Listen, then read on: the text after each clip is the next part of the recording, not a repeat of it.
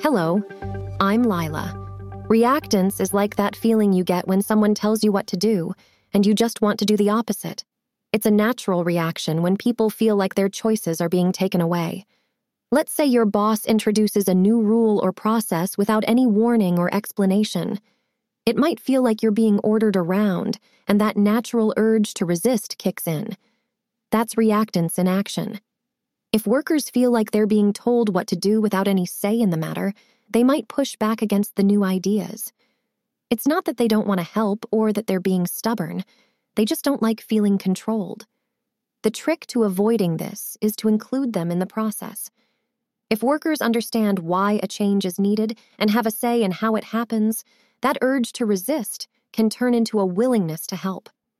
It's all about making people feel like they're part of the change, not just being told what to do. That way, reactance doesn't have to be a roadblock.